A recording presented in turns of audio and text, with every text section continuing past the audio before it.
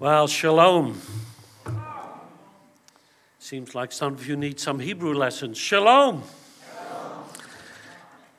I've been asked to do two things this morning, and that's because you don't know me. I'm going to share my testimony, but my passion is sharing the word because that's where we find the one who we sung about. And let's be honest, a testimony, particularly Jewish testimonies, they go on and on and on and on. So let me tell you mine, and I'll try to make it brief. My great-great-grandfather is famous. He was a rabbi in a beautiful little German town. And in 1711, when he was studying late one night, he fell asleep. Now, this is the days before iPhones and electricity. And so he was studying with the light of a candle. And as he fell asleep, he knocked over the candle, and the house burned down, and the whole Jewish neighborhood burned, and half the town was gone. And that day, we left that town and we never came back. We became the wandering Jews, as most of you will be familiar with that phrase. And from 1711 to the year that I was born, every generation was born in a different place. And we searched for a place that we could call home. Well, my father, he in World War II saw his parents and his uncles, his aunties, all picked up by the Nazis. And so we went from a man full of faith, looking for God, to a man, my father, who said, "Where is God? How can this happen?" And if you don't know about the Holocaust, I hope that you'll study that one day and contemplate what happened. And ask that question that Asaph asks in the Psalms, "Why, O Lord, has this come upon us?" My father decided then and there was no God. And that impacted, obviously, me and my siblings, because we then grew up with no faith. My father denied all faith, and he said there cannot be a God. Well, I was 5 and I was studying for theology, as most of you do.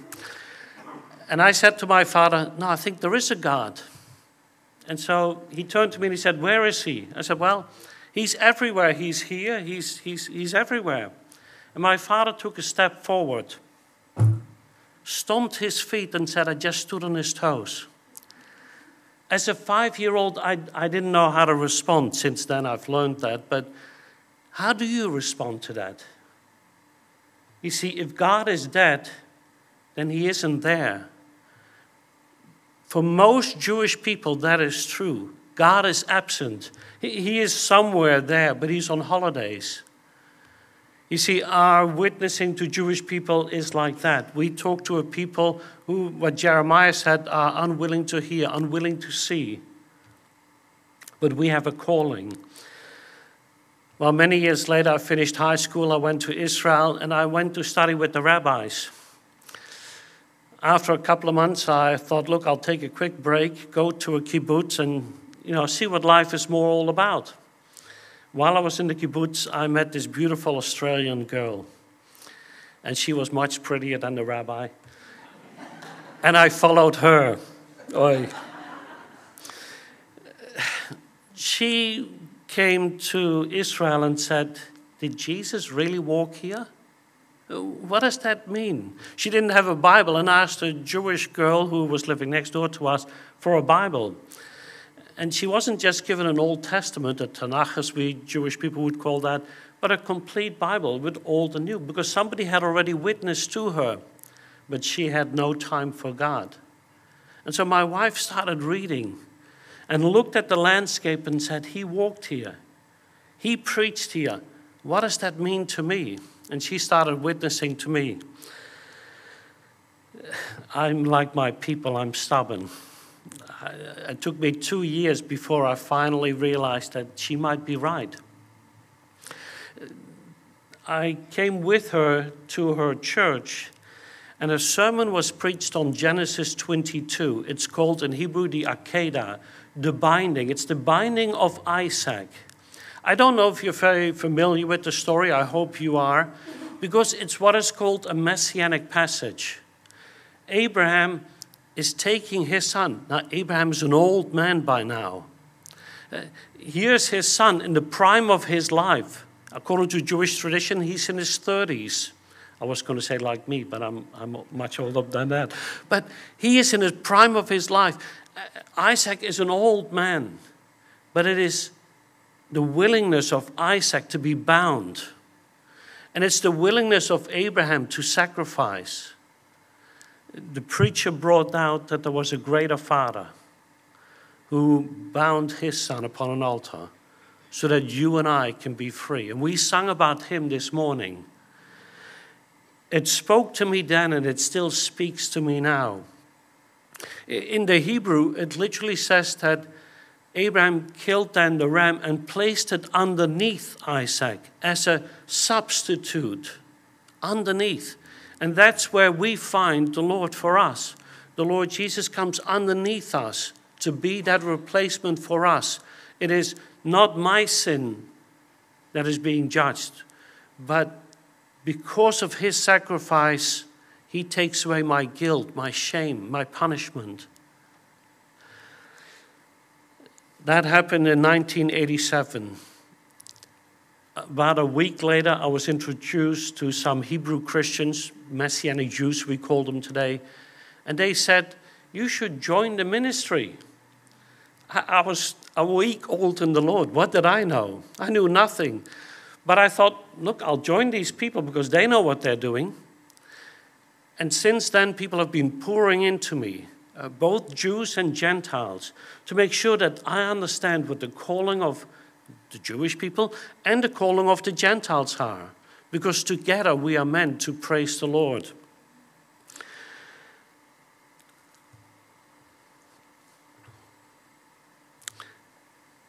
In 1989, I started working for ministry part-time.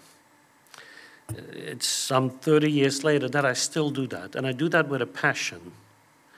Most Jewish people, 75% of them, never read their Bible. We call them the people of the book, but they don't read the book. They read many books. But you too are the people of the book. But you have one book. It's their book that you got to share now back with them. That is our calling, and that's your calling, isn't it? It is the one thing that we have in common. And so I've worked with various ministries, and today I'm with Celebrate Messiah. It's a great ministry. Our passion is clearly to bring the gospel back to the Jewish people. We do that through our newsletter.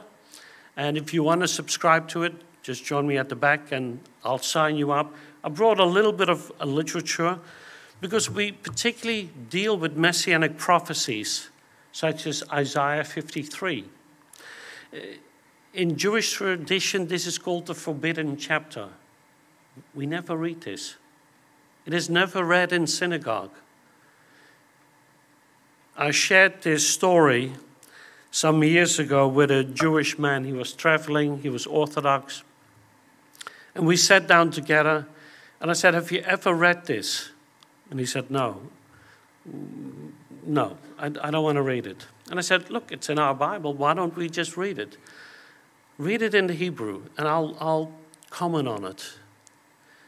And he said, "It sure sounds like Jesus, but that cannot be." You see, we have a Bible, Old and New Testament. But if I would take away your New Testament, would you be able to find Jesus? Because that's what the apostles had, and that is what you should be able to do. When we read Colossians 1, where we see the glorified Lord, shouldn't we be able to share that back to the Jewish people with references back to the Old Testament? Mind you, it's not that old when we look at the New Testament, which is pretty old too. You see, we have a calling to share him who came. But as I said, I am more passionate about sharing the word. And if you have a Bible, turn with me to the book of Psalms. I'm writing a commentary on this book at the moment, and I just want to share a few words from Psalm 8.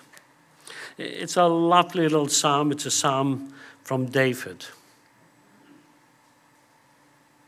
For the choir director on the Gittith, a psalm of David.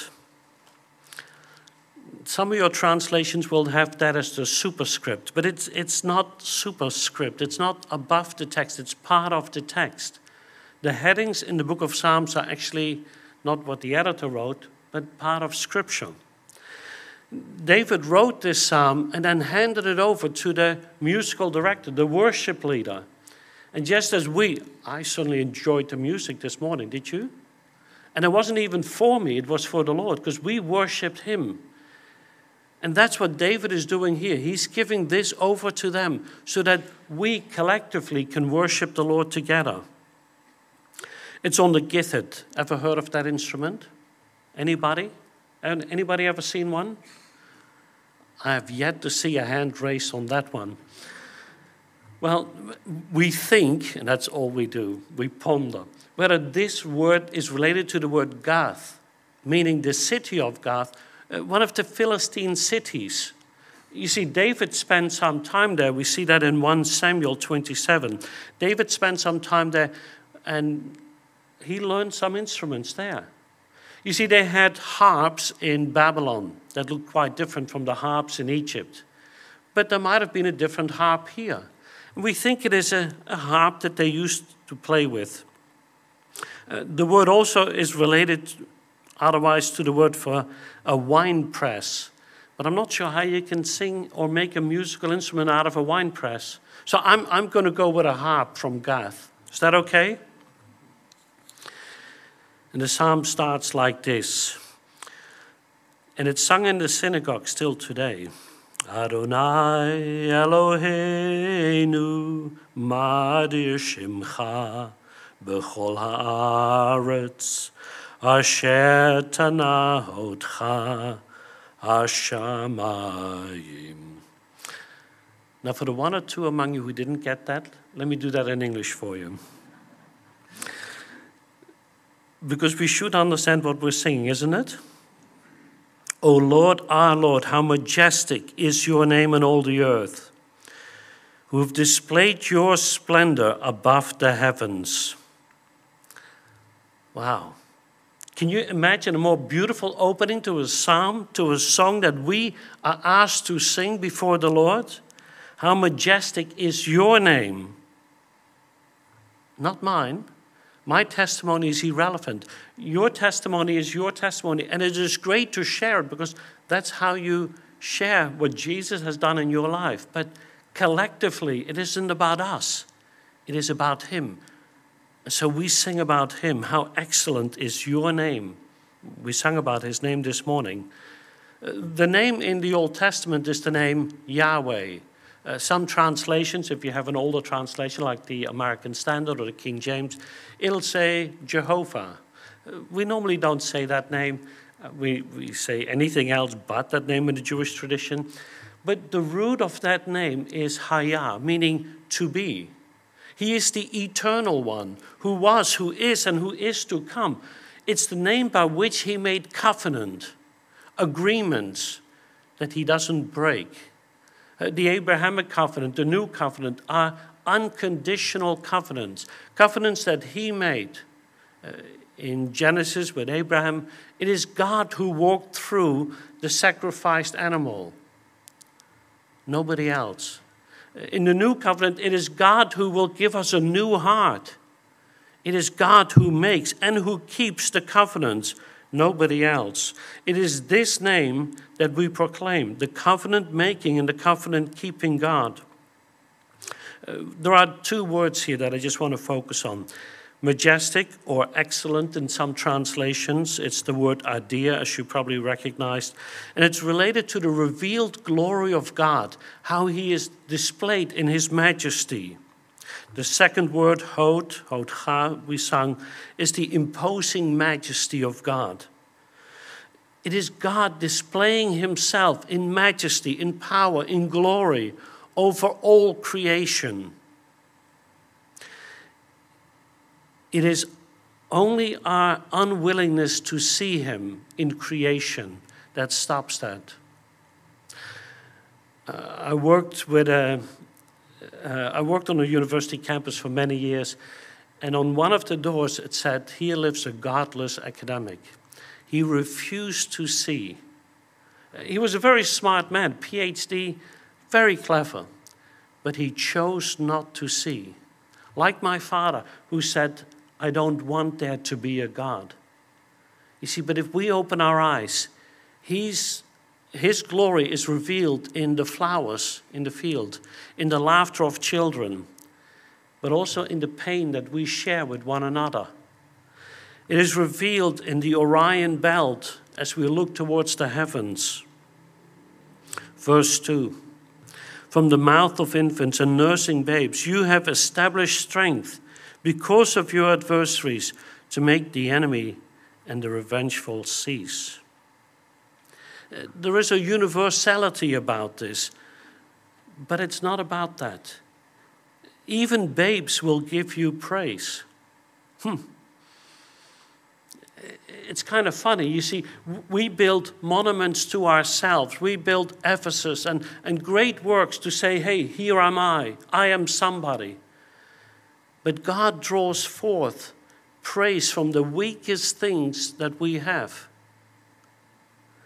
It's an amazing thing to contemplate. The Apostle Paul also reflects on these words, that God has chosen the weak vessels of this world to correct the strong. 1 Corinthians chapter 1, verse 27. These words are quoted also by the Lord Jesus. Matthew 21, 15 to 17. When the chief priest and the scribes saw the wonderful things that had been done, they saw the idea, the glorious things that had been done. And the children who were shouting in the temple, Hosanna to the Son of David, they became indignant and said to him, do you hear what these children are saying? And Jesus said to them, yes, have you never read, out of the mouth of infants and nursing babes, you have prepared praise for yourself. And he left them and he went out to the city of Bethany and he spent the night there. Jesus applied this psalm to himself. Did you see that? What is he saying? You see, in the psalm, this is praise to God. Jesus is saying, this applies to me. Jesus is saying, I am God. I am he. This is a messianic passage that he applies to himself. And it is something that is awesome in that sense. And we ought to pause there, just reflect upon it, that he is the one then who created these things for his beauty, for his strength. As such, we need to be like those children and come with a childlike faith to him and declare his praise. We need to become the weak things of this world. It's not our own strength, it's not our own power, our own monuments that we build, our Ephesus, but it is what he has done. 1 Corinthians 1:27, but God has chosen the foolish things, and that would be me, to shame the wise. God has chosen the weak things, that's all of us, to put to shame the things which are mighty. You see, it is not in our strength that we stand here and that we proclaim who he is. It is in his strength, in his might, and in his glory we reveal through our weakness. Because it isn't about us. We all are monument builders, and that's the Tower of Babel. But God came down. He stooped down, it literally says, to look at what they had done. And they thought they'd build a ladder or a tower to heaven. God laughs. You see, we need to do it the other way around. We need to humble before him. Verse 3, when I consider your heavens, the work of your fingers, the moon and the stars which you've ordained, what is man that you take thought of him? In that childlike faith, David says, I looked at the heavens. If you look tonight, maybe not in Melbourne or in Sydney where I live, it'll be hard, but how many stars could you see? If you go to, the inner land of Victoria and it's pitch dark, how many can you see? I've been told it's about 5,000. Now, I've not counted it myself. I'm bad at math. I stop after 11 because then I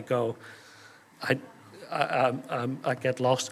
But I do know that there are many. I once was in Exmouth in far western Australia. It was pitch black. Not a single light in 10 kilometers around us. And the stars were amazing. And we read this psalm. The work of your fingers, not even the work of your hands. He doesn't take any power to create these things. He just speaks them forth. It is as though they are just finger work for him. And what is man that you take thought of him? What is man that you care for him? The word for man here is not Adam, that would be the normal word, but Enosh, meaning mortal man, the one who is dying. And that's compared to the one who is eternal, the eternal one. How awesome is it to just contemplate him and his work? Well, if I could count to 5,000, I would count them. Would I be close to counting the stars in the universe? No. With these space telescopes, the Hubble and the new one, there are millions of stars out there. That alone should cause us to pause and wonder about the greatness of our God, who created all of those things, and how awesome he is that he takes thought of us, mere mortals, mere dust in the wind, planetary dust, some academics called us once. Psalm 144, what is man that you regard him? Or the son of man that you think of him? Man is like a breath. His days are like a passing shadow. Yet he thought of us, of you and me. Not only that, he sent his son for you and me. That son that he already proclaimed in this psalm, how awesome. I'll continue in verse 4. And note the shift. And the Son of Man that you care for him. Yet you've made him a little lower than the angels, and you crown him with glory and majesty. The Hebrew word for man here is not Enosh, but Adam. He's the Ben Adam. In the book of Ezekiel, it's a common title for Ezekiel himself. But in the book of Daniel and later on in the Psalms, it is a specific title for the Messiah. He is one of us. He came to save us. Daniel 7 would be a good background. It is the Son of Man who is coming in the clouds of glory.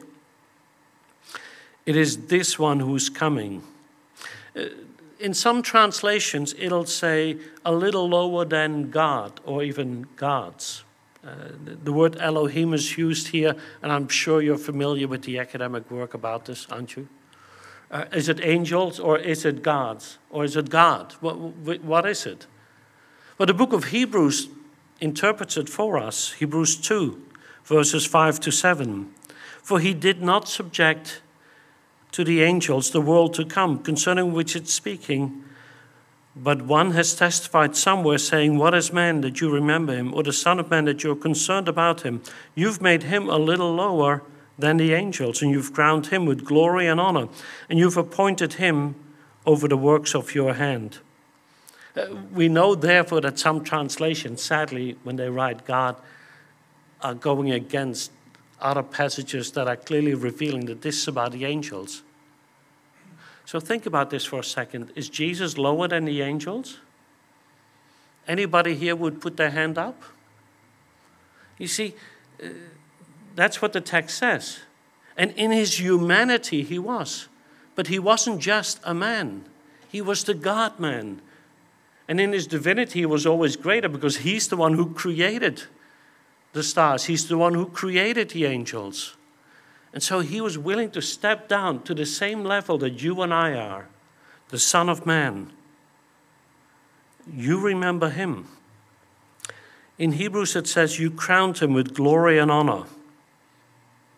Those are the words that were ascribed earlier in the psalm to God alone. And God doesn't share his glory.